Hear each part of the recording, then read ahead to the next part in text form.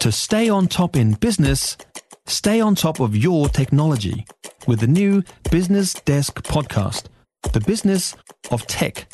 Listen on iHeartRadio or wherever you get your podcasts. Another chapter in the unfolding supermarket story in the country, the Warehouse taking a crack with the launch of a trial selling fruit and veg across 6 of their stores. So have we got a game changer here or not? Consumer New Zealand Chief Executive Jon Duffy is with us on this. John, morning. Morning, Mike. You're a big advocate for change. You lined up for your apples already? Well, yes, both at the Warehouse and hopefully at the countdowns and pack and saves in the New World that are close to those warehouses. We'd hope to see cheaper prices. Are you bullish about this? Is this potentially, is the Warehouse as a player a game changer?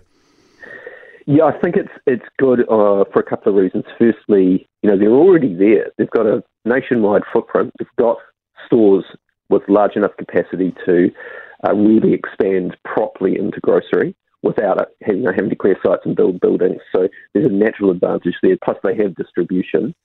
I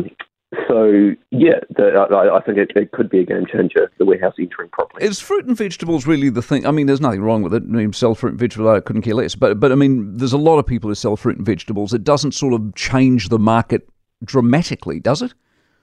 Well, I think incrementally what we're seeing the Warehouse do is offer increasingly expanded offerings across all groceries. So for quite some time, they've been selling things like shampoo and dry goods. They've expanded into milk and cheese, some kind of prepackaged meats, that sort of stuff. And now they're moving into fruit and veg.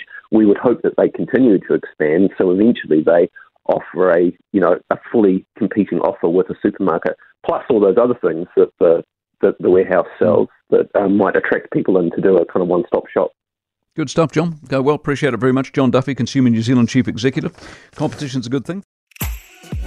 If you enjoyed this podcast, you will love our New Zealand Herald podcast, The Little Things, hosted by me, Francesca Rudkin, and my good friend Louise Airy. We focus on all the little things that you can do to make a positive impact on your life and to cut through the confusion from the health and wellness industry. Join us every Saturday to hear from the experts for all the tips and advice you need. Just search The Little Things on iHeartRadio or wherever you get your podcasts.